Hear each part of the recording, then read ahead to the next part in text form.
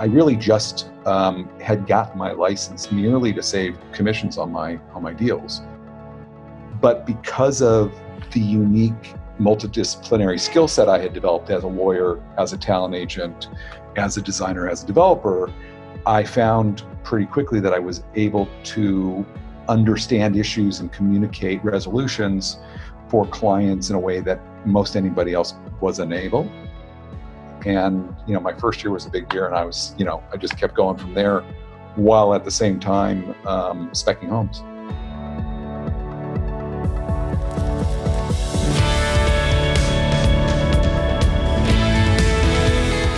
Welcome to Diggs Influencer Podcast, the Titans of Real Estate, the show that provides direct access to the real estate industry's top movers and shakers as they share invaluable insight on how to best navigate and succeed in any market.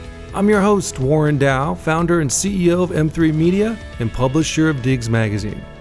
Our next guest is a rare and distinguished breed in the real estate industry, who prior to becoming a top 10 realtor in the U.S., was entrenched in the Hollywood scene first as an entertainment lawyer, then as a motion picture agent at United Talent Agency, then as a luxury home developer that many A-list celebrities still call home today, and today as founder, president of The Agency. It's an honor to welcome to the show Billy Rose.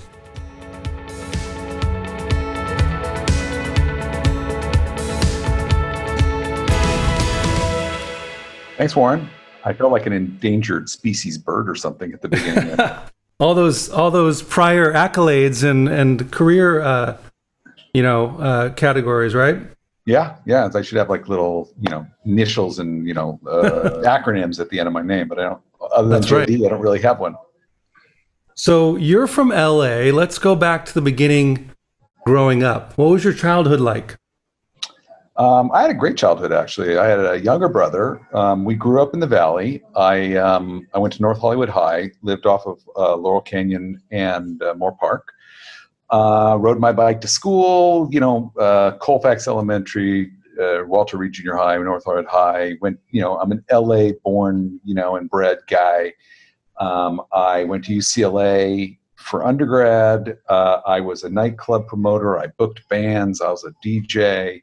And I really kind of, I was in the nightlife scene, hanging out with a lot of people, going surfing during the days and playing a lot of poker at night. And then I got all serious and I went to law school, and I stayed in LA and went to USC.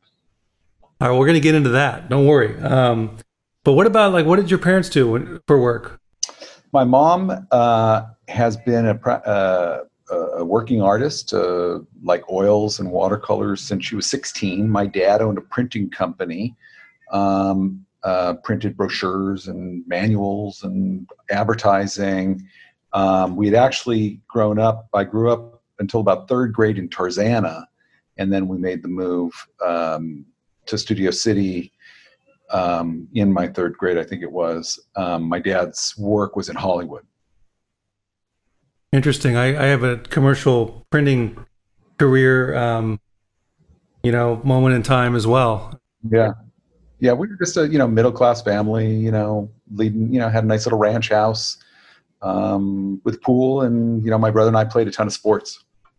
Awesome. What kind of sports? What was your go-to? Well, I was like a top baseball player, but I could, even though I was like one of the, initial picks every year, I never was on a winning team. So I decided I was going to take up a sport. In ninth grade, I took up tennis. And by 10th grade, I was a ranked junior in Southern California in tennis. And played tennis all through high school, and then got consumed in recreational marijuana at the time. And so not much tennis for me. Then that took over. That leads me into my next question. What kind of trouble did you get into when you were a kid? And so that was probably a good start, right? Yeah. Not a ton of trouble. I think not because I wasn't wreaking trouble, but mostly because my brother would be the one who would get busted or caught.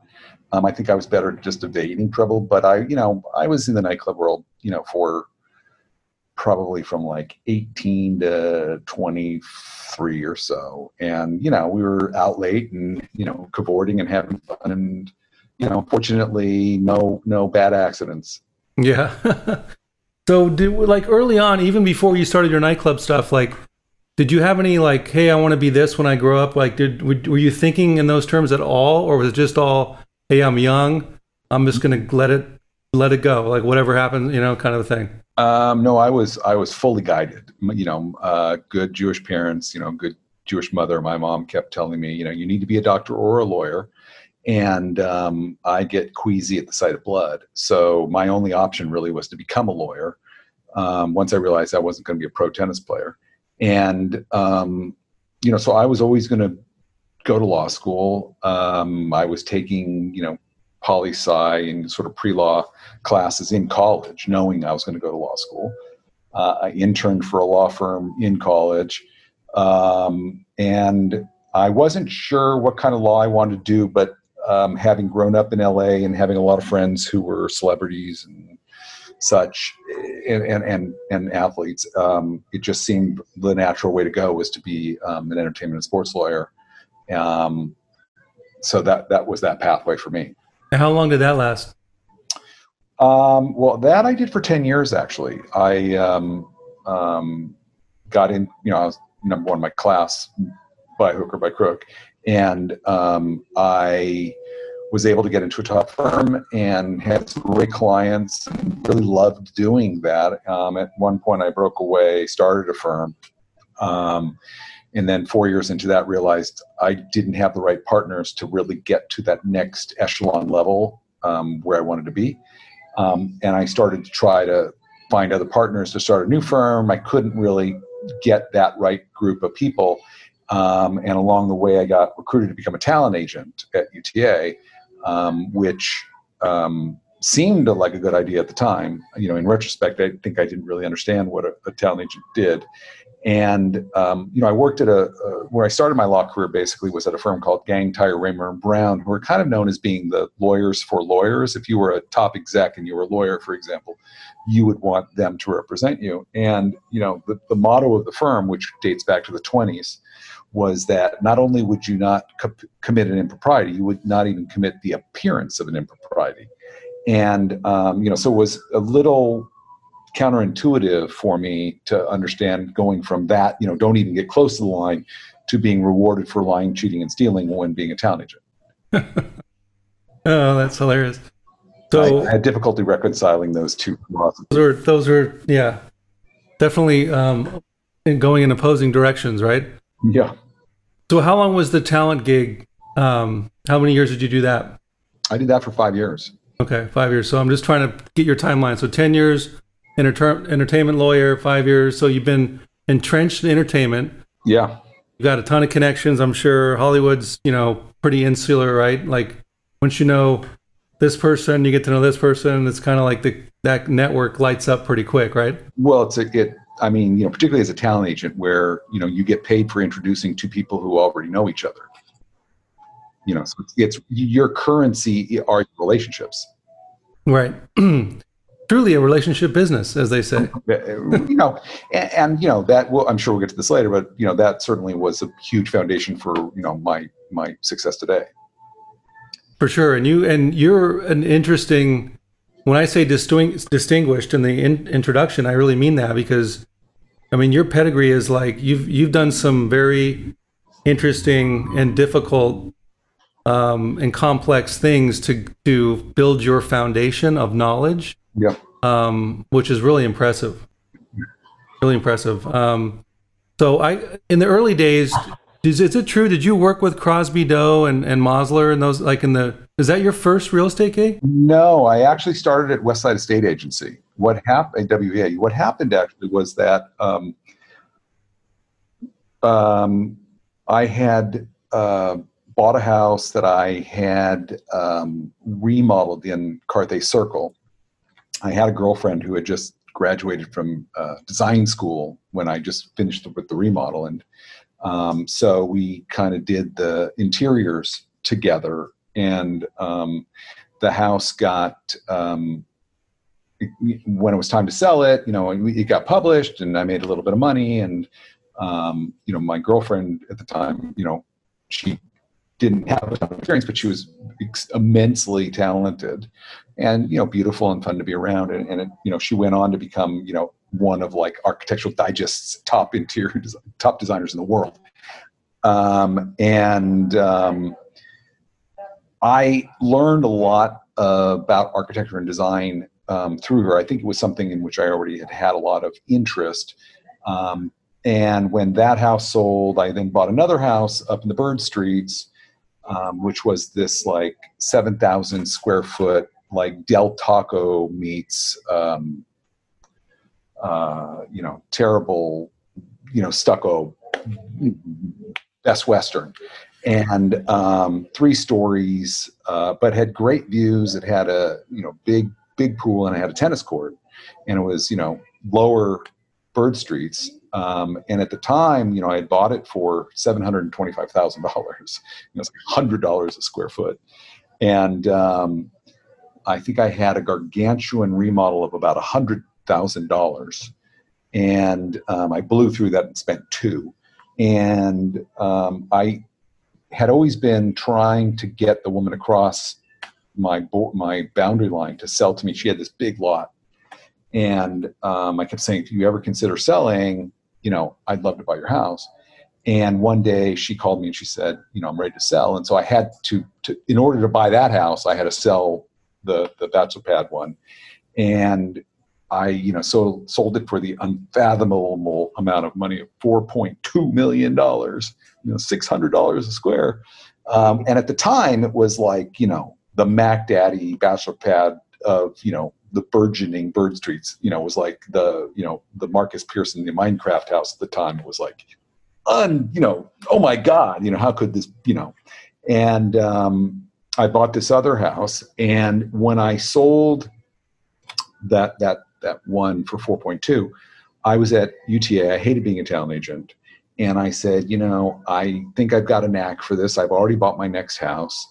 I'm going to be the male version of my ex-girlfriend. I'm going to be a developer, designer to the stars. And I went and I got my broker's license. At the time, it was easier to get one because I was a lawyer, and so I didn't have to sit for 2 tests. I just had to pass with a higher percentage on that first test.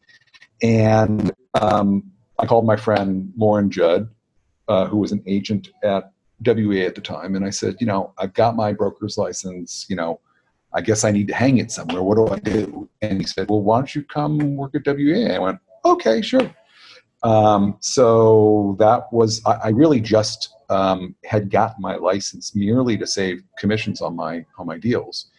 But because of the unique multidisciplinary skill set I had developed as a lawyer, as a talent agent, as a designer, as a developer, I found pretty quickly that I was able to understand issues and communicate resolutions for clients in a way that most anybody else was unable.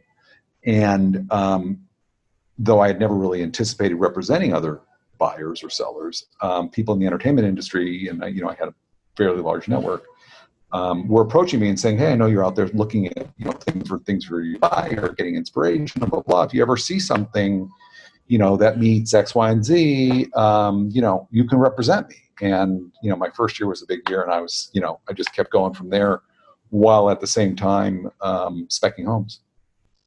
That's awesome. And how many homes did you, or have you, do you still build homes and develop homes? I kind of godfather projects now. I'd love to one day maybe get back into it. And, what I'd really love to do is something like, little boutique hotel with a restaurant and, maybe some residences or what have you. But I still love, helping people with getting their floor plan flow working and, understanding where the real value is, because, this is not just something which you're going to enjoy, but it's something which it's an investment for you. So, don't build that 2-bedroom house. We can make this other room functionally work as a bedroom as well. You'll have more value as a 3-bedroom house, or, if you can get that long driveway, let's do that. The approach is super valuable, whatever, that thinking might be, so that when they go to sell it, they're going to maximize their returns. Yeah, that's key. That's great. Great perspective as a developer. What was your favorite home that you built? You have a favorite? I do. It's actually it's not my favorite in terms of economics. It's a house that people today still say to me it's probably the best house they've ever seen or their favorite house. It's a house up in a little 12-house gated community called Stone Ridge Estates. And I bought it in May of '08. Not obviously very prescient at the time. And it had performed at the time for me to be able to sell it on the way out at $20 million. And it's spectacular house on, acre and a half, 12,000 square foot house, really high ceilings, and just a unique house that I remodeled and enlarged and I think made it sing. And then of course, there was the Lehman crash and, prices had basically declined to about 30% off the market at that point. I ended up selling it for 14, which is, 30% right off my pro forma 20 mil. I lost a couple $100,000, learned a lot, had launched the agency right at the same time that I was taking the spanking on that one. But it's a great house. It's one I went back to see it not that long ago, and it holds up today. What kind of architectural style are you into? Do you have a favorite as well? I appreciate contemporary lifestyle. I like open area. I like lots of light. I mean, I really respond to light. I really respond to land. I prefer land to views personally. I've done houses, I've done craftsman, I've done contemporary, I've done Spanish, I've done traditional. To me, it's not as much about what the exterior shell is as much as how you live within it. But the things that I gravitate towards today, and I think one of the reasons why I get a lot of clients is because I like kind of unique properties and can appreciate, how it can make you feel and good design and architecture. Do you have a favorite all-time architect from the past, like Neutra or Wright? Who would you pick? Hard choice. I think I love Neutra, and I have a great Neutra listing right now, and I've sold his case study house as well.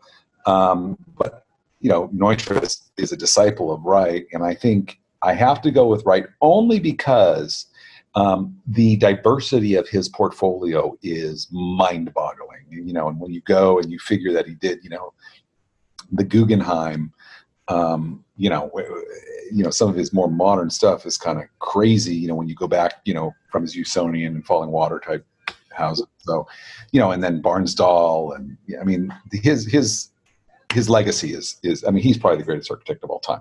But I think I would pick Lautner as my favorite. I mean, he's so, and this is, I'm looking at sort of historical figures because there's some amazing ones, more current. But I think, his mind was so outside of the box. And some of the things he's done are so, nobody'd ever seen anything like that, whether you're looking at the Chemisphere, or you're looking at Silvertop, or you think about the Sheets Goldstein house and how he incorporated an air curtain, no screens, no doors, and the air was designed to keep the birds and the pests out. That's crazy. That's so incredible mind. I love architecture. That's kind of why it got me into being a publisher and doing what I do into this space, learning along the way. But to me, and I'm a musician myself, and to me, I always looked at architecture like music, and the old guys were the early British invasions, got like the Stones and the Kinks and the Beat, the guys that were just rewriting history. What is this stuff? And then Elvis, and then these guys broke so much ground, and their headspace was so far above and varied than the norm at the time, right? Yeah. It's mind-blowing, kind of. Yeah.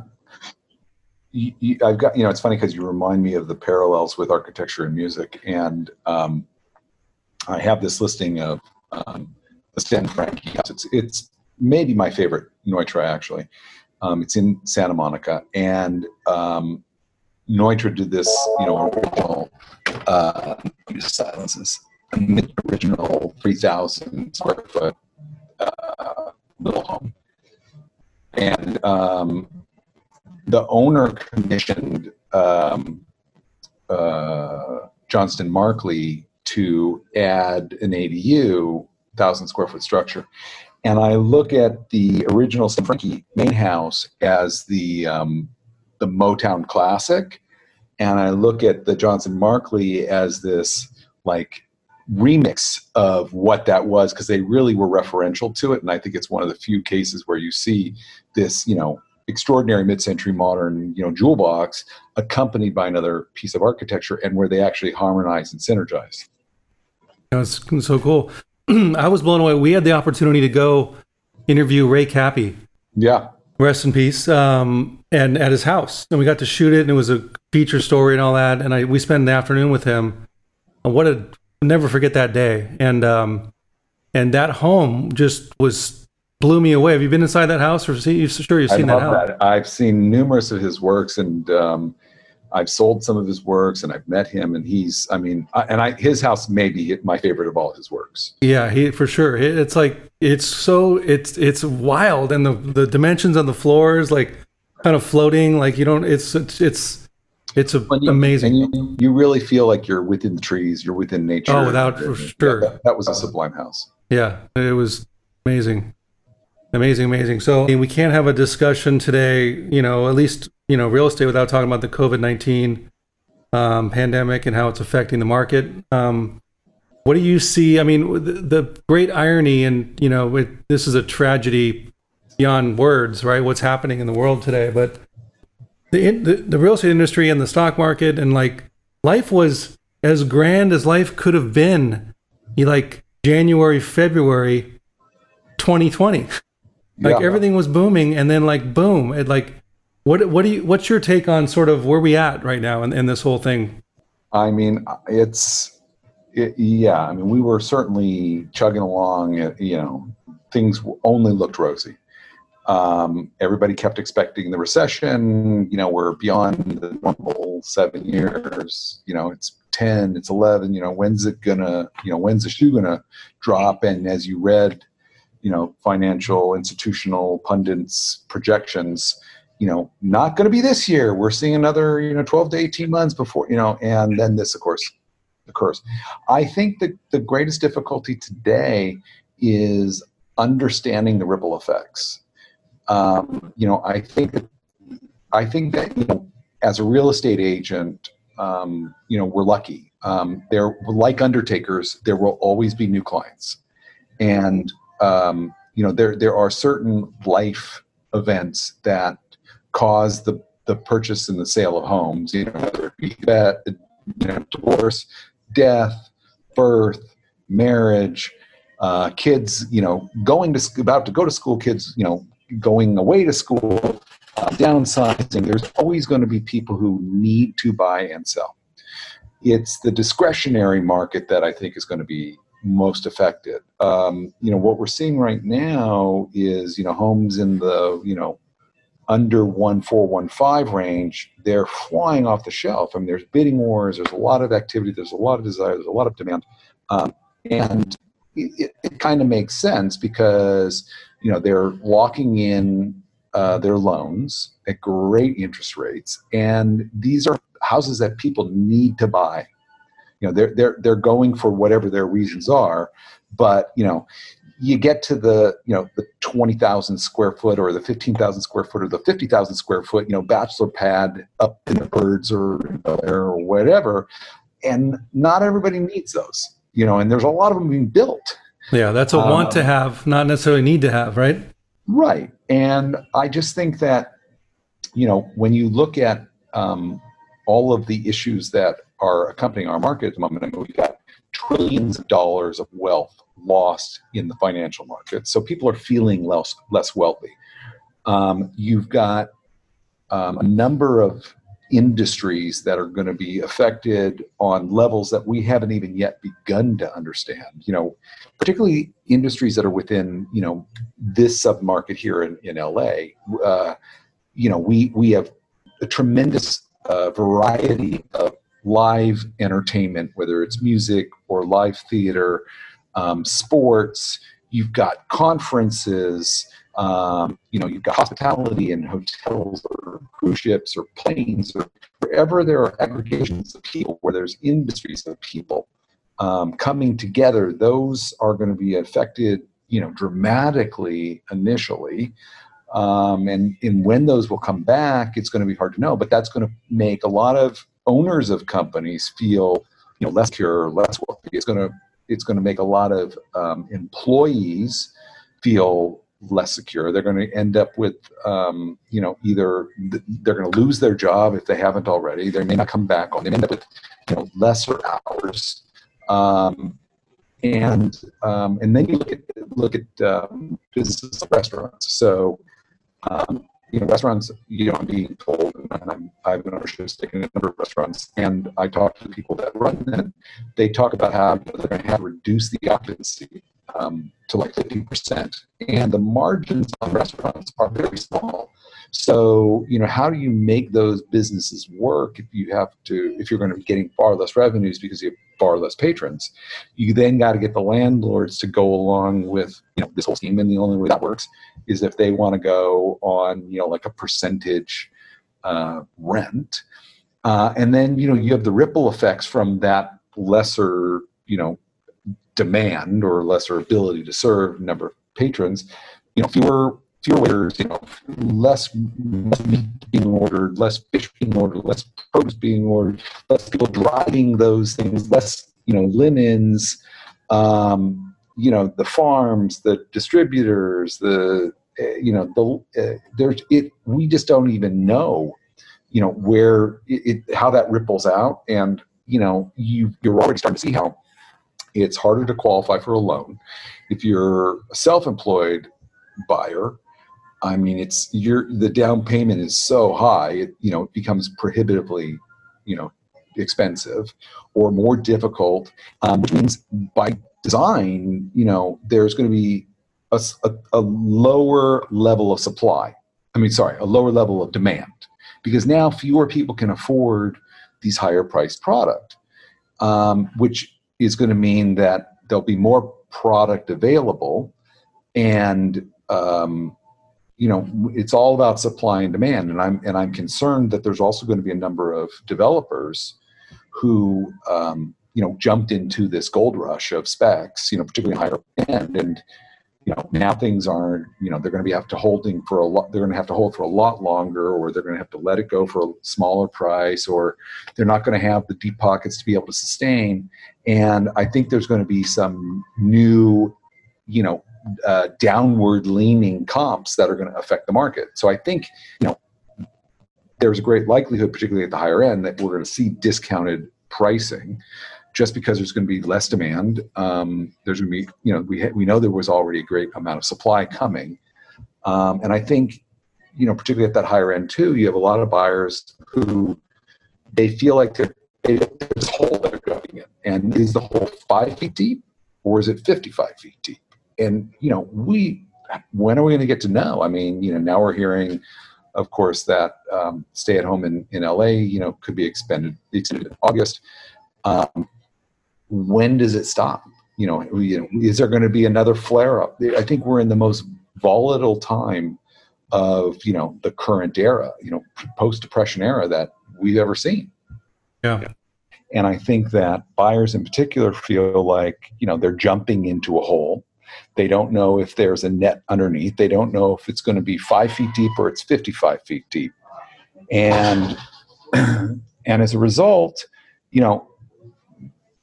markets, whether they're financial or real estate, they don't like uncertainty. They don't like volatility. They like stability. They know where things are going, even if it's just static. And I think it's really difficult to understand right now,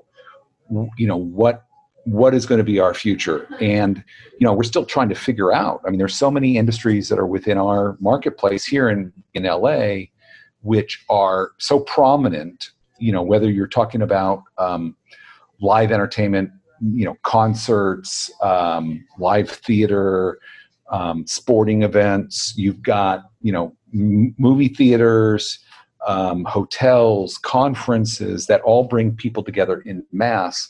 And those industries right now are pretty much on pause. And movie production, TV production, I mean, what they're talking about doing as far as allowing those people to be working now are like going into quarantine as a pod, as an entire production before they go on location or before they go in, into production. Which means that basically if you're one of the higher level performers or providers, like a director, photographer, or an actor, or what have you, you probably have to go into quarantine a little longer than the 14 days, because if something comes up, they need to find a replacement for you, because now they're locked in because they've got all these people who are quarantining at the same time. We can't even begin to understand what the ripple effects of this are going to be. And I've been looking at restaurants in particular because I'm an owner in a number of restaurants, and I'm able to talk with a number of people on how they're going to be dealing with this. And restaurants are not a high margin business to begin with, and I'm hearing that they're going to need to reduce their occupancy by about 50%. And which doesn't really work, right? The entire economic model has to change. It doesn't work. Yeah, I mean, rent is a big component of that. And so you can't continue on the same rent, which means you got to basically work on a percentage rent probably. And then, how do you rework that situation on the landlord side with the lender? Right. It's on and on. The ripple effects are crazy. You got the meat purveyor, the seafood purveyor, the drinks, wine, beer, alcohol, soft drinks, everybody's providing. And yet they're going to be providing less. There's going to be less hours. There's going to be, owners who aren't feeling as profitable. They're not going to be extending themselves as great. It's just, we're moving into a time where people, it's going to be harder to qualify for loans. It's very difficult to qualify for self-employment at the moment. You really have to come up with a large down payment for a lender to feel secure, which all of this means that there's going to be less demand. And when there's less demand, you typically get an offset with greater supply, though you've had a lot of sellers who are holding their properties off. But there's going to be those sellers who are going to, have to sell. It's going to be a sell of necessity. And, whether that's coming from these cowboys, who all jumped in for the gold rush on the spec market, or somebody who just, they've lost their job, they've lost their business, and they've got no choice but to sell their only asset. There's going to be some properties that are going to be, let go at a number that's going to set a bad comp. And, in the same way that when you're in an appreciating market, those new houses that are coming on the market, they're all standing on the shoulders of the prior sales. These are going to be the ones that are dragging down the following sales. So, that's why I think there's a lot of stickiness in the market right now. There's not this momentum. I mean, again, at the lower end, you're seeing buyers who, they need to buy, and they're locking in these great, unprecedented low interest rates. So, that market's going to be robust, and, there'll be a number of agents who will really kind of move into that market because that's where the flow's at the moment. But there'll always be sales. We're like undertakers. There's always another client. What scares me, and you talk about the trickle down, the ripple trickle down effect. Like, you look at commercial real estate, and the big box retailers, they were already downsizing and already feeling, the effects of the, Amazon, the new e-commerce economy before it got, expedited and amplified with the whole COVID thing. And now, just like we're doing today, Billy, we're on Zoom. Otherwise, I'd be in your office right now. We'd be doing this, right? So, like, we're teaching ourselves how to do business a different way across every industry. And I talked to one of my really good friends who's works for a huge international company. They spend, tens and tens and tens of millions of dollars on commercial leases, right? And they've had to do the whole relearning, and they're like, we're not going back. Like, we're looking at it now. We're going to be saving, gazillion dollars on rent because we've figured out how to do it remote. Even with our customers, we figured out we don't need to fly to, from Orange County to Boston for a meeting. We can just we can just do it remotely and save the time and money, you know? Yeah, I think that the world is going to change. I think that the work at home has gained a proof of concept, and I think marketplaces like LA, and a number of others, where particularly when you're looking at major metropolitan cities, and you want someone who has the amenities and the retail and the nightlife and whatever that you get from a major metropolitan city. LA is uniquely situated in that we're spread out. We have half the population of New York in double the square footage of land, and we're not a town like Chicago or New York or San Francisco where they're vertical cities that are built in towers where you get tens if not hundreds of people all within the same structure, going up and down the elevators in the same lobbies and common areas. And we generally are a single family marketplace where we're not sharing anything. And then when we leave our personal garage, we get in our little germ-free bubble that transports us to our next destination. We're not getting in an Uber or a cab, and we don't know who was in it before. We're not getting into a subway or other mass transit. And I think when you look at some of these people who have now demonstrated that they or been able to confirm in their mind that they're able to work from home, and therefore can work anywhere, then what's keeping them in these major metropolitan cities where maybe they're not getting the benefits they always thought they were. And I think there's going to be a lot of movement, particularly to the west, particularly to LA. Yeah, it's a great point, because if you don't need to be there, and this is a tremendous alternative. I mean, single family with land, and lifestyle combined, so. I mean, if you got a shelter at home, nice to have a pool, nice to have some square footage, nice to be able to get out in the natural air. Yeah. We had an outdoor movie night last night. It was fantastic. Oh, that's cool. Very cool. Well, the markets, we talked about how they were on fire before, all the way up until the, February of this year. And it seemed like, even before, like the end of last year and the beginning of this year, LA was breaking new price records almost weekly. I mean, the mega homes, $100 million plus, there was like a half a dozen sales, right? Yeah, unprecedented. And you still have these mega developments like, what's the one up in the one? Yeah, it's the one. I always screw it up. What's the one? The one. It's like what's your company? The agency? No, which one? The agency. Right. Who's on first? Right. What are those guys? I mean, are those guys gonna get because that market was, like you said, it was standing on the shoulders of those comps, even those comps, like you can't comp a Playboy Mansion kind of thing. You can't, that doesn't live in the MLS and in a CMA world. It's a whole nother, expertise and thing. But do you think on the same level, if those things sit or they're just completely getting slaughtered, what's that gonna do to the market? Like, how much weight down is it gonna push? Well, we look at Reaganomics and the trickle down theory, and I think that applies equally so here. The one, he was originally looking to get, I think, $300 million or $500 million. $500 million, I think it was. Yeah. Look, many times I've been proven wrong that something can gain, or achieve a number that seems unfathomable. But, I think in today's marketplace that, seems more difficult than ever. I think Niall, the developer of that property, he's got his work cut out for him. And I think he's got, more than just that property that he's got on the market at the moment. And, like my house, that I brought on the market in Stone Ridge when I, thought I was going to make, life-changing money. Life doesn't always go as planned.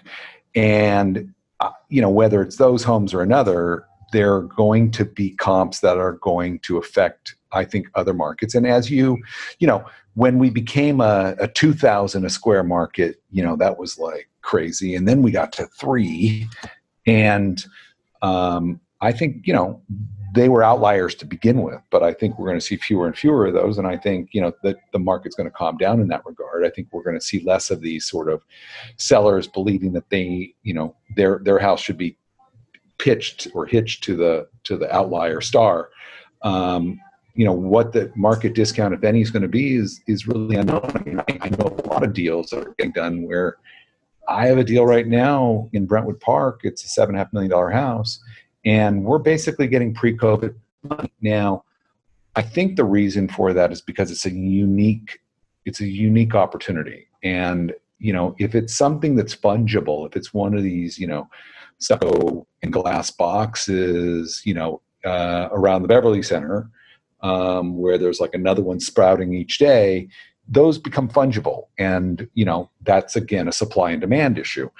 Houses that are, particularly rooted in history, with architecture, whether it's a Neutra or a Lochner or something else of an acclaimed, provenance, those will probably retain their value better. And I believe that, but, at the same time, you can argue that the art world, for example, is going to get pretty hard hit. And, the premium that great architecture gets from great architects is often because I look at them as like functional art. Whether you'll get that premium for art these days or whether it's much a premium, we're going to have to wait to see. But, to me, if it's a unique property that it's hard to replace, particularly if you're going to be there for any extended period of time, you should be fine. I mean, the market will recover. The question is, how long is it going to take? And maybe, Billy, it'll have the opposite effect where, the home now, since we're stay at home, it's taken on a new level of importance and meaning in our lives, right? And maybe it'll have the reversed effect where people will go, hey, life's too short, man. Like, I'm not getting any younger and there's COVID shit's out there. Like, I'm going for it. I don't need it, but I damn well want it right now. I want the pool. I want the view. I want the, Yeah. I think, we're going to see less travel, obviously. I mean, Malibu rentals right now are like the hottest commodity. It's staycation, it's stay at home, really enjoying your space. I think we're going to see, a change in, maybe what is the, or what are the amenities, the go-to amenities in houses. I foresee like a his and hers, like offices with green screens and, mic'd rooms that you can do Zoom calls from. I think, what became sort of the ubiquitous theater or media room, I think those are going to, really become more and more ubiquitous, because I think movie theaters are going to go out of business to a large degree. And I think we're going to see the release of movies undertaken in a different way. And it'll probably be coming to your home media room, and, maybe you'll have your 10 friends over and everybody will pony up, $10 or whatever that'll be. But I think that's going to change a lot. And I think we may, there may be a relooking at the open floor plan concept, because I think, as we're all contained in our homes with our kids and our extended families and whoever else, that we're all trying to escape each other, and maybe the open floor plan doesn't allow you that. So maybe it becomes convertible rooms where it's an open floor plan, but you can close it off if you want. Yeah, good point. So this whole new normal, talk of the new normal, with this virtual open houses and brokers opens and what have you, and sellers concerned, people coming through their house, and obviously all that stuff. Like, do you think, relative to the whole iBuyer model that was starting to gain a little traction, obviously not in Beverly Hills and, Malibu, it's in the homogenized, Phoenix, cookie cutter, plan A, B, C, D kind of thing. But do you think that will spark something new in the iBuyer? Like, if they get the technology right, if they get the 3D blah blah blah, and the like, do you think we'll ever see a time and place where people are actually writing checks for $10 million and never walking in the property, or like? I think that the current tours, virtual tours, aren't enough to really enable somebody outside, as you say, the A plan, B plan, subdivided communities, or the buildings where, it's the A stack and the B stack, that housing is just too unique, particularly in LA, where, you might have a $2 million house next to a $30 million house next to a $10 million house. Yeah. And everyone is different in its own way, in its own design, its own architecture, and how recently it's built, the ceiling heights, the way the light comes in, the view, the way the air circulates, the noise. I look at, like, if you were a buyer and, you were, you heard that La Mesa was the greatest street in LA, and, you got a $20 million sale across the street, and you're looking at this one and it's $5 million and it looks great. And then you realize that the one you bought backs up to San Vicente, and the one across the street overlooks, Riviera Golf Course. So I think that, it's very difficult for someone to, lay out a bunch of money to purchase a luxury product, and, luxury may be $1.5 million. Mm-hmm. And without actually being inside of it, unless you're getting a smoking deal that you just know you can't lose on that. And I don't think sellers want to be in that position of having to sell homes at significant discounts. I think that I speak to a lot of sellers who say, should we be doing a virtual tour? And honestly, I prefer. I take over listings often, and where I may have a new listing, and the seller will say, you've only got 18 pictures. This other one's got 53. We got to show what we're selling here. And I'm like, yes, to a degree. You got to show just enough to get somebody interested to come. Because I can't tell you how many times I've heard people say, oh yeah, I've seen that house, and I go, well, but the way it opens up to the yard, or didn't you think that? And they're like, oh, well, I didn't actually see it. I saw the pictures. I'm like, yeah, well, then you didn't see the house. And any good house is better in person. So, unless you're trying to do, discount brokering, I don't think, until we get to, virtual reality, where you really can somehow experience that house in person, with the VR goggles and the whole thing, and you can fly through space like a Google Earth kind of thing, and you're flying across the ocean and you land on the street. Right. You get to look both ways, and you get to pop over to your market and your restaurant, right. And it's just not the same. Yeah, no, I agree. It's interesting, but it'll be something to watch. So let's talk about the agency. What a great success story. Congratulations on all your success there. And today, a report just came out. You guys were named, you were number 25 in the nation for brokerages. Yeah. 5.7 billion in sales transactions. And here's a stat that caught and I actually did the math because I was curious. Because I'm crazy like this, Billy. Yeah, like a fox. Like a fox. You guys are listed, this is 2019, so I don't know where the number is exactly today, but it was 540 agents. Yeah. And so if you do the math, you guys hit that's 10.5 million in volume per agent. Yeah. That's awesome. That's a big number. It beats I did the Compass, sort of comp, and they're at they're basically 6.0, 6.1. Yeah. Yeah. I think, of those brands, that are international or national or California, and probably LA, we have the highest per agent volume. And the reason for that's obvious or simple, which is that, we're not a real estate play. We're not a WeWork where we're basically renting out offices and copiers and receptionists and conference rooms. We're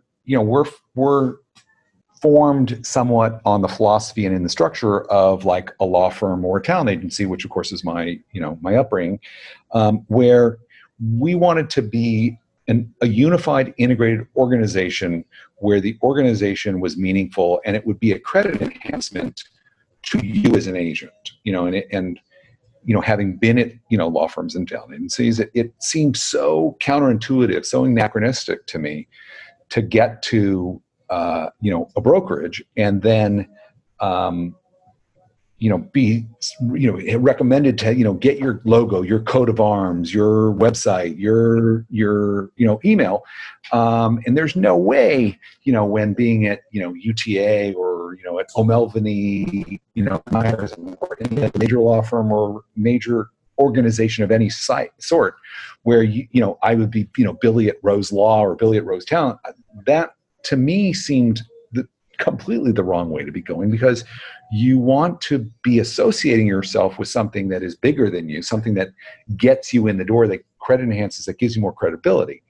But, somewhere, I think it's around in the 80s, there was this shift in residential brokerage where, in essence, the real estate agents rebelled against the brokerages. And they said, look, these are our clients. We're doing all the work. This 50-50 split stuff, this does not work for us, and the brokerage just said, fine, we'll give you, 80%, but now you're going to be responsible for the marketing and the advertising. And the agents went, great, sounds great. I'm going to do that. And I have this, sort of mind's eye, look back in history, and I see that, suddenly he's a Coldwell Banker agent and he's putting together his ad. And, he's all happy and he's got, it's his name and, he starts thinking, wait a sec, this ad looks like every other Coldwell Banker ad that's ever been placed. But I'm paying for it. I need to get value from this ad because I'm paying. So what happened was you got basically the fragmentation of the brand. So now, you get, I was, Rose and Chang, when I was at WEA, when I was at Mossler, when I was at Prudential, and nobody knew I ever left. Everybody thought they were dealing with Rose and Chang, and they just wanted to deal with Rose and Chang, and it didn't matter that I was at any of these other brokerages because they would become meaningless. There was nothing that they were doing that was different, and because they had encouraged the agents to basically be their own brand, now you've lost all the synergies of everybody doing everything together. So when we started the agency, 9 years ago, I really wanted to, change that and go to the way all other sort of major service industries work, which is, it's an all for one for all. We're all mentoring each other. We're all lifting each other up. We're all feeding off of the successes that we all are having. And we're sharing, we're collaborating, we're working together. And what that, and I think one of the reasons why, we're number 25, in less than 9 years. And I haven't looked at the list, but I'm fairly confident that we're probably the newest to the list, with the exception of Compass, who has unfathomable amounts of financing. They purchased their share. Right. Yeah. I mean, we didn't purchase anybody. We're small. We're in each marketplace. We're a boutique. We want the experts in each market, and that's why our per agent average is so high. We're largely an experienced group of agents, but it's because everybody is working together and everybody contributes their contacts to our newsletter. So our newsletter is now going out to 500,000 people or whatever it is now. And that's an extraordinary number of people to be able to be in contact with. The average person, the average agent has 1,000 to 2,000 contacts. So when you go up for a listing, when it's not being aggregated through everybody, you're basically saying to your seller client, I'm going to get it out to in the MLS Caravan. I'm going to put it in the LA Times. Assuming anybody does that anymore. And I'm going to e-blast it out to my sphere of influence of 1,000 to 2,000 people.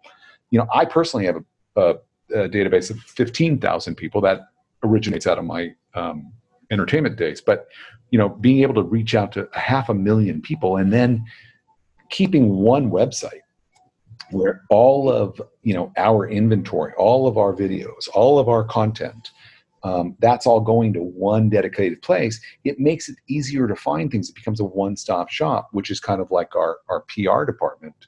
We have 3 people in PR who are all working on behalf of all of our agents. And if you're a journalist working at the Wall Street Journal, do you want to call, the 10 top agents in a market and hope that they're going to answer the phone, hope that they're going to have the information, hope they're going to call you back, or call, one of my, 3 PR people who are, paid to sit there all day and answer that phone and make sure that, like you and how we came together, they're there to say, oh, you want to know, what's the latest trends in garages today? Speak to Santiago, or, Ben Bellick's got this new listing that you might want to talk about, or, if you want to know if the Chinese are still coming, or, they know who knows what, and they can direct you and get you the information, and get you with the right people.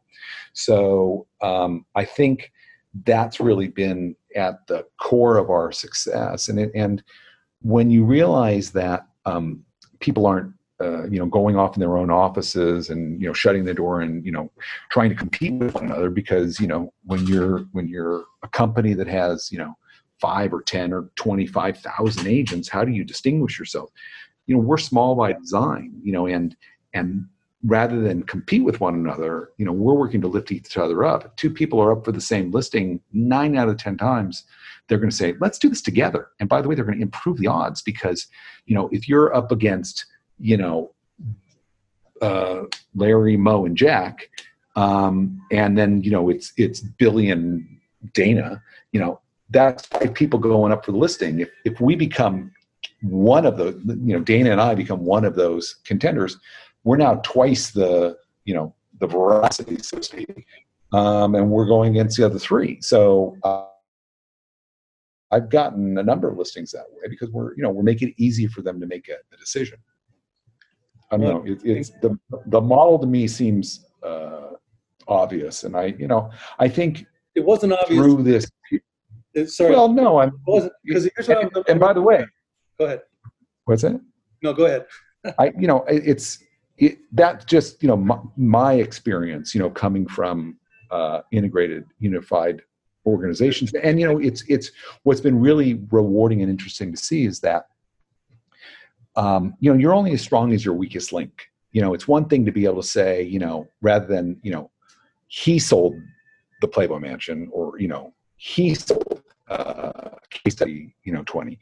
It's another thing to say we sold it. And, our ego here is checked at the door, and we're all part of that same team. And, we all can claim that success as a team.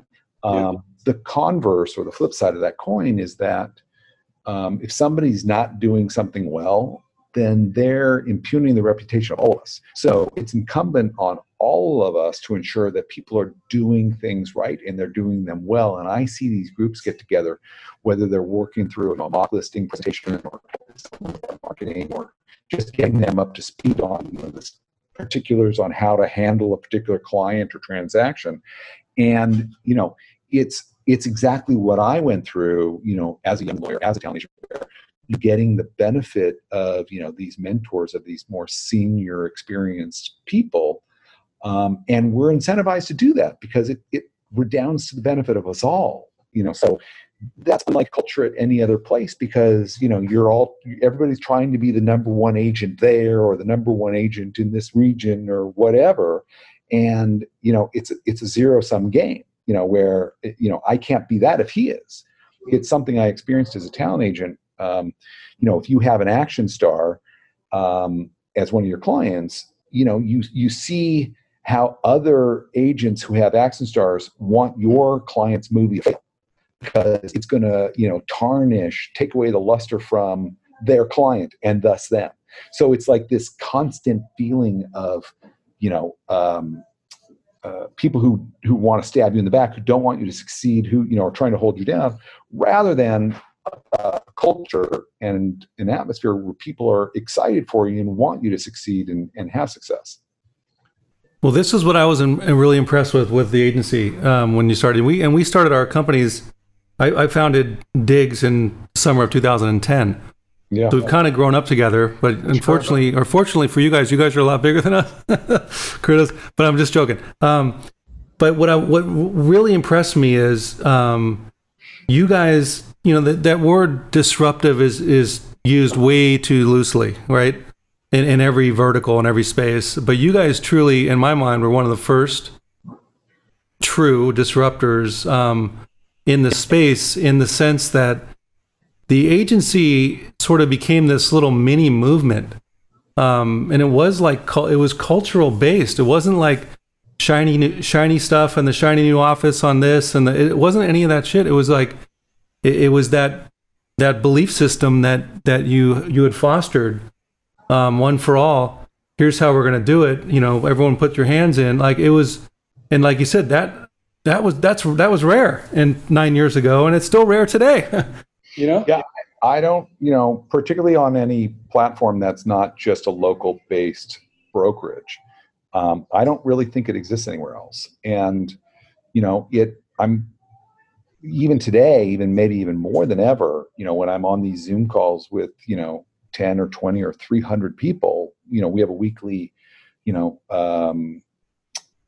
company call where we get like 300 people, and people feel really connected and they feel really part of the same thing, and that we're all in it together, and we're all, we have probably 10 to 15 to 20 different sessions and programs, and how you can do social media better, and how you can be stay in contact with clients. How can you be developing new clients? How can you be selling properties in this era? What are the best practices on showings, on marketing, or whatever? And the idea is to make everybody better, and everybody's lending a hand, everybody's pitching in. There's so many people every day that are, say, hey, can I lead a session on, there was one yesterday on Instagram that the team that leads our Toronto office held, and it was fantastic. And I hear so often from people that they feel blessed to feel surrounded by so many wonderful people, and they've met a lot of their best friends at the company, and it's a place where it's kind of like a country club. We really feel like you can't just be a good agent. You can't just be a producer. You got to be somebody who fits in. And if, we've either let go or we've denied access to top producers because they just would have been a cancer to our culture. And we're very protective of it. And we want to make sure that, we continue it. And we're, starting to, franchise offices around the country now. And people really are adopting and really taking on that sense of pride, and wearing the agency hats and T-shirts, and wanting to get the name out there because they feel, and I think rightly so, that it's going to help them. And it's been proven that that's the case. So I'm grateful for that. Two questions. So how big does the agency want to get? Do you want to get to 10 billion? Do you have a marker, or is it just stay focused, keep your head down? I don't have an office number. I don't have a sales number. I don't have an agent number. What I do know is that, we'll never be huge in any particular market. We don't want a whole bunch of people tripping over each other, carrying the agency flag. We'll never open an office in a marketplace just because we think it's a marketplace in which we have to be. We'll only open it if we have the right local experts, and we understand that real estate is a local business. So you've got to have people who know what they're doing in each marketplace. And, I'm hopeful for, and I'm looking forward to the day where, someone who is from Miami, goes to Aspen, during ski season, and, decides I love Aspen and I'm thinking about getting a place, and they go, I wonder if there's an agency here. And because, those are the guys we use, or those are the gals we use in Miami or in Scottsdale or in LA or wherever. And they know, like let's just take O'Melveny and Myers, that, if you got in there, then you got to be good and you got to know your shit.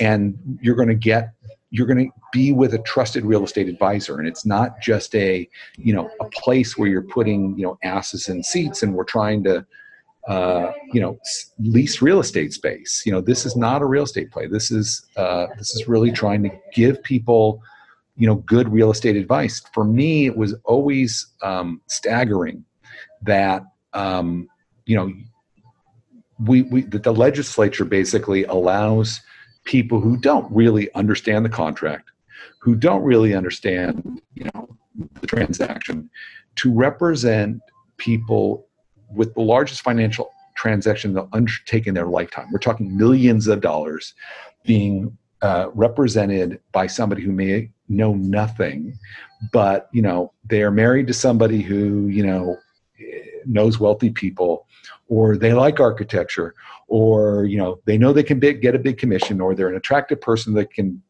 attract people to them. And, when you don't, when you don't, like we do, suffer the consequences by having, someone who is impugning your reputation because they don't know what they're doing, it's easy to go, well, yeah, we have some agents who aren't that good, but that's not me. At our brokerage, it's, whatever, I'm the one you should use. At our brokerage, I like to think that whoever you use, you're going to get good representation. It's well said. Well said. So would you guys ever consider acquiring small boutiques or using that as a growth vehicle? I wouldn't count it out, but I would say it's highly unlikely because it really is a cultural component. And, it's much more beneficial when it's organic growth, where people are choosing to be here because they've decided it's what's going to help their career. It's going to help them, with their business. When you acquire someone, you basically say, you are now us. And, to be us, there are certain qualities that it takes. And, those are integrity, professionalism, treating people right. And, when you buy a company, you don't necessarily get a group that comply with that. You buy the culture that comes with it, and you guys being culturally intact, yeah, that might be a more challenging road for you guys. But we've had groups of agents who have, when, for example, like when Pacific Union was buying or when Compass was buying, and then their company got absorbed, and they were like, we don't want to go into this culture or lack of culture, and they've split off and said, hey, we want to start this office. That's an organic process, and I think that works best for us. All right, enough about real estate for a minute, Billy. Let's have a little fun if we can. Okay, we'll try. We'll try. What's the worst part of your gig? The worst part of my gig, it's a pleasure pain. I think that it's being on call round the clock. Got to pick up. Where the hell is he? And I take that seriously because I really do feel like not only am I a real estate advisor, but I'm a therapist. This is not only the largest financial transaction they undertake in their lifetime, but it's very emotional. It's the big difference between residential and commercial real estate. It's not about how it pencils. It's how it makes you feel.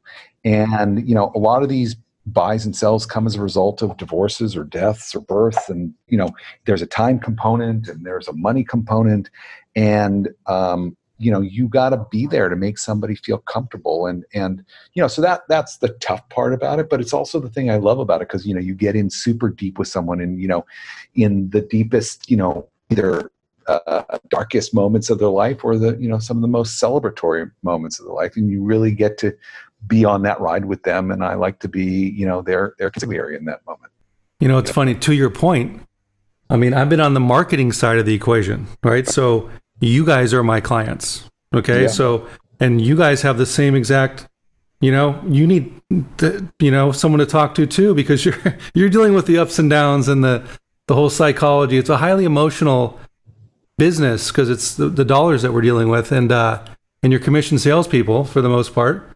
And it's not an easy living, and everyone makes it out to be get your license and, you go make $1 million in a month, man. It's easy. Particularly when, an entry-level home is $3-4 million and, Right. $7,500,000 and you're like, okay, I'm good for the year, for some people.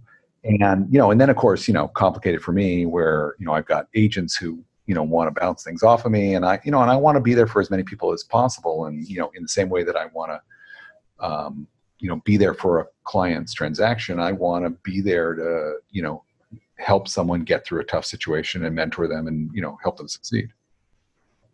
All right, I'm going to give you some rapid fire questions, okay? Finish this sentence. If I wasn't in real estate, I would love to be in hospitality, designing and hosting. Okay, cool.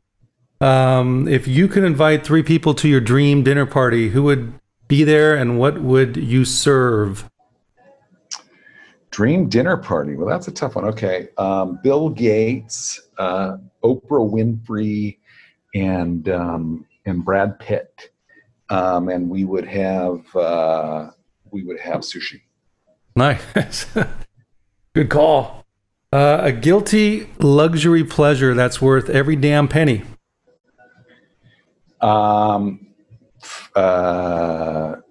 wine and good food. Life's too short to drink bad wine. Although I've been really getting into, I've been drinking a lot of wine these days. Because there's only 3 days a week, right? There's yesterday, today, and tomorrow. There's no weekends or weekdays. Right. And so, every night's a wine night. My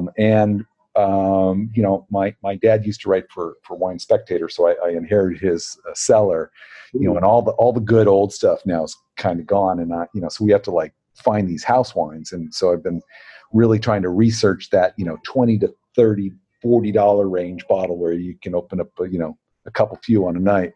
And that's been a ton of fun. And I've really discovered some great, inexpensive, considered wine. And that is part of the fun, right? I love that. Me too. You don't really have to spend a ton of money on good wine. You know what I've been doing the last basically a month and a half, but last couple months, maybe a month and a half, all Italy varietals. Yeah. Nothing but, and I'm going deep and trying all kinds shit that I would have never tried and just getting blown away. And then they're not crazy pricing. I mean, what's something I did recently that was really successful for me, and I would imagine it will be the same for you in that regard, is I was looking at, I did this on wine.com. It was the easiest one for me to do it on, it seemed, but I'm sure there's other portals where you can do it as well, where I would search for, let's say, under $30, 90-point reviews or more. And, I got 24 bottles, single bottles, one of each. And, and then I went through I'm still going through them actually, and found, what do I like? What do I want more of? And, Italians, I love the Italian wines. I'm a big cab drinker and I like the Brunellos and the Barolos and, but yeah, Super Tuscans. All right, favorite band. I know it's difficult and it's probably a bad question for you because of your background. But do you have a favorite band or? Oh my gosh. Yes, I'll give you a favorite band today. My favorite band today is Glass Animals. I love the music, but the thing that makes them my favorite band is that unlike a lot of, sort of electronic music, it's not that engaging, not that fun to watch a live performance. And their performance is staggeringly captivating. I've been 3 times. I've been I've been at the Super Bowl. I've been at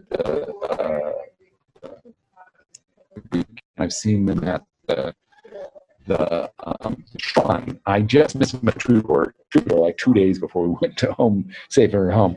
And they're just dynamic on stage. So that would be my favorite band today. That's a good pick.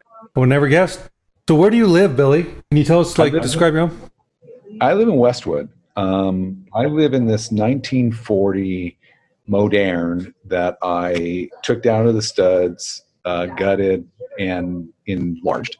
It was a house that I loved. It was the first lot bought in that tract. And I loved the home. I could tell that it would be something that would enhance your life. And I tried to sell it to 10 different clients. And I was getting married and we were going to buy a house. And I said to my fiance at the time, let's go looking at houses. We were kind of looking in different areas and not here at all. I go, there's this one house I wanted to see because it just strikes me. And she saw it, she went, yeah, that's our house. And I had that house since 2003. And it just makes me feel great. It's got great light. It's got great windows. I love the house. All right, good deal. So I know we're getting close on time here. So I want to ask you a couple more. But what do you do for fun? Like outside of, we know you like red wine, of course, and architecture and developing and restaurants and hospitality. What do you do like for just? I got an hour to myself, or I want to do what does that look like? Well, I like being with my kids. Whether that's, I've been doing these urban hikes these days, because you can't get up in the mountains. And that's one of the things I do like doing is hiking. But we've been doing these urban hikes where we might power walk through or run through, UCLA or the Veterans Administration, or I did Brentwood Park the other day, and, an hour long, maybe 5-6 miles. And I've been going with my daughter or my son or my wife, and that's super fun. I like swimming. I like getting into the water and the ocean. Fishing is like one of my favorite things. My grandfather owned a tackle shop and, grew up fishing. And in fact, we're going on a houseboating trip in a month. Can't wait to do that. All right, some closing thoughts.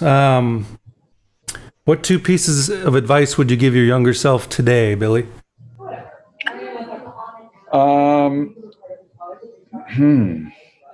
I guess I would say don't be a talent agent. I would say invest in real estate. Buy everything you can and try not to sell anything you can.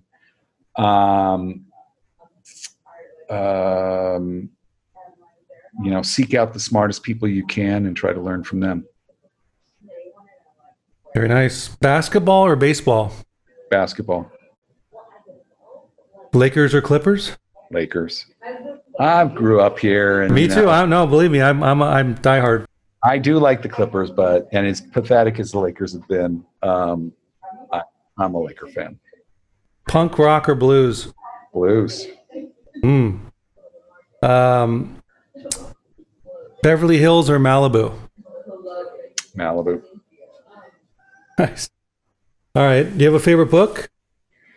One of my favorite books was written by Tony Hsieh, called, now I'm not space on what is it? It's, oh my gosh. Do I have it right here? Hold on. I'm spacing on it right now.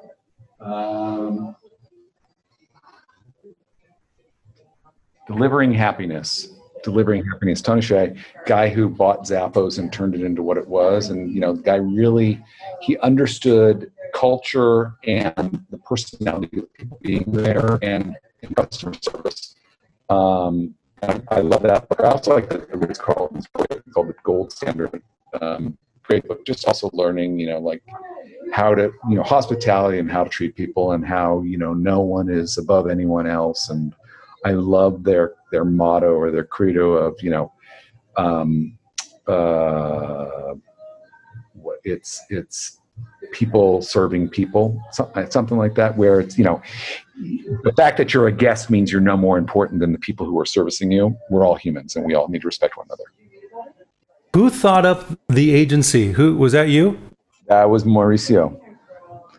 It was, and it was, it resonated with me because it made me feel like, my agency days and like the CIA. And we had both actually been looking to start a company. We had both tried to start a company before each other, and those never quite came together. And I had put together a networking group that had about 20 agents in it. It was all kind of the more youthful, similar thinking, from the same cloth, fun, good people, agents. And Mauricio was one of the people I'd invited into the group. And we got actually to come to know each other through the group. And one day he called me and he said, I want to talk to you about something. Can you come over to my house and we'll shoot some pool? And we had never talked about starting a company ever, and I knew exactly what he was going to ask me. I don't know why, but I did. And he said, "Do you want to start the company?" I said, "If we can run it like a law firm or a talent agency, then I'm in." And he had this name. He was, "What do you think about it?" And I said, "That's a great name." And we were off and running. I mean, we had a year of gestation where we were planning everything and getting the logo and trademarking the name and doing all those things. And he's been an incredible partner. I mean, he's been extremely formidable and impressive. And I'm lucky and grateful to have him as my partner. That's a great story. So fun. Okay, so I've said this, in jest and joking, but I think you guys should do it for real. So Santiago and Mauricio, I've said now it's Billy. Okay, you guys should have a bet, an annual standing bet, Jan 1. Who's going to sell the most real estate for the year? And bet $1. It's $1. And have a gentleman's dollar bet. Who's going to come out on top this year amongst the, Mauricio was the long-standing champ on that. Santiago's unseated him for the last 2 years. I'm hoping next year's mine. Yeah, that's why it'd be fun to do it. And then what you could do is invite the other agents to join in and give the pot to charity or something. Yeah. Yeah. All right, Billy, I want to thank you so much for sharing your story with us. And I wish you continued success on your journey with the agency and in life, and how this new world that we're living in will uncover and unveil what's next for all of us. Hopefully it's good, knock on wood. And let's drink some good red wine sometime, and let's do this again soon. Well, thanks for having me, and I hope, maybe in 6 months we can check back in, have some wine, and see, where the world went from where we are today, and hopefully it's all rosy and sunny and good. Yes. Right on. All right, Billy, be well, and we'll talk soon. Stay safe, stay healthy, and farewell, and thank you for having me. You got it.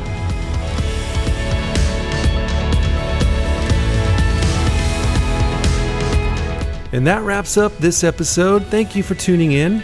We hope you found some value. Please share, subscribe, and leave a review, and find us on iTunes and your favorite podcast provider. Until next time.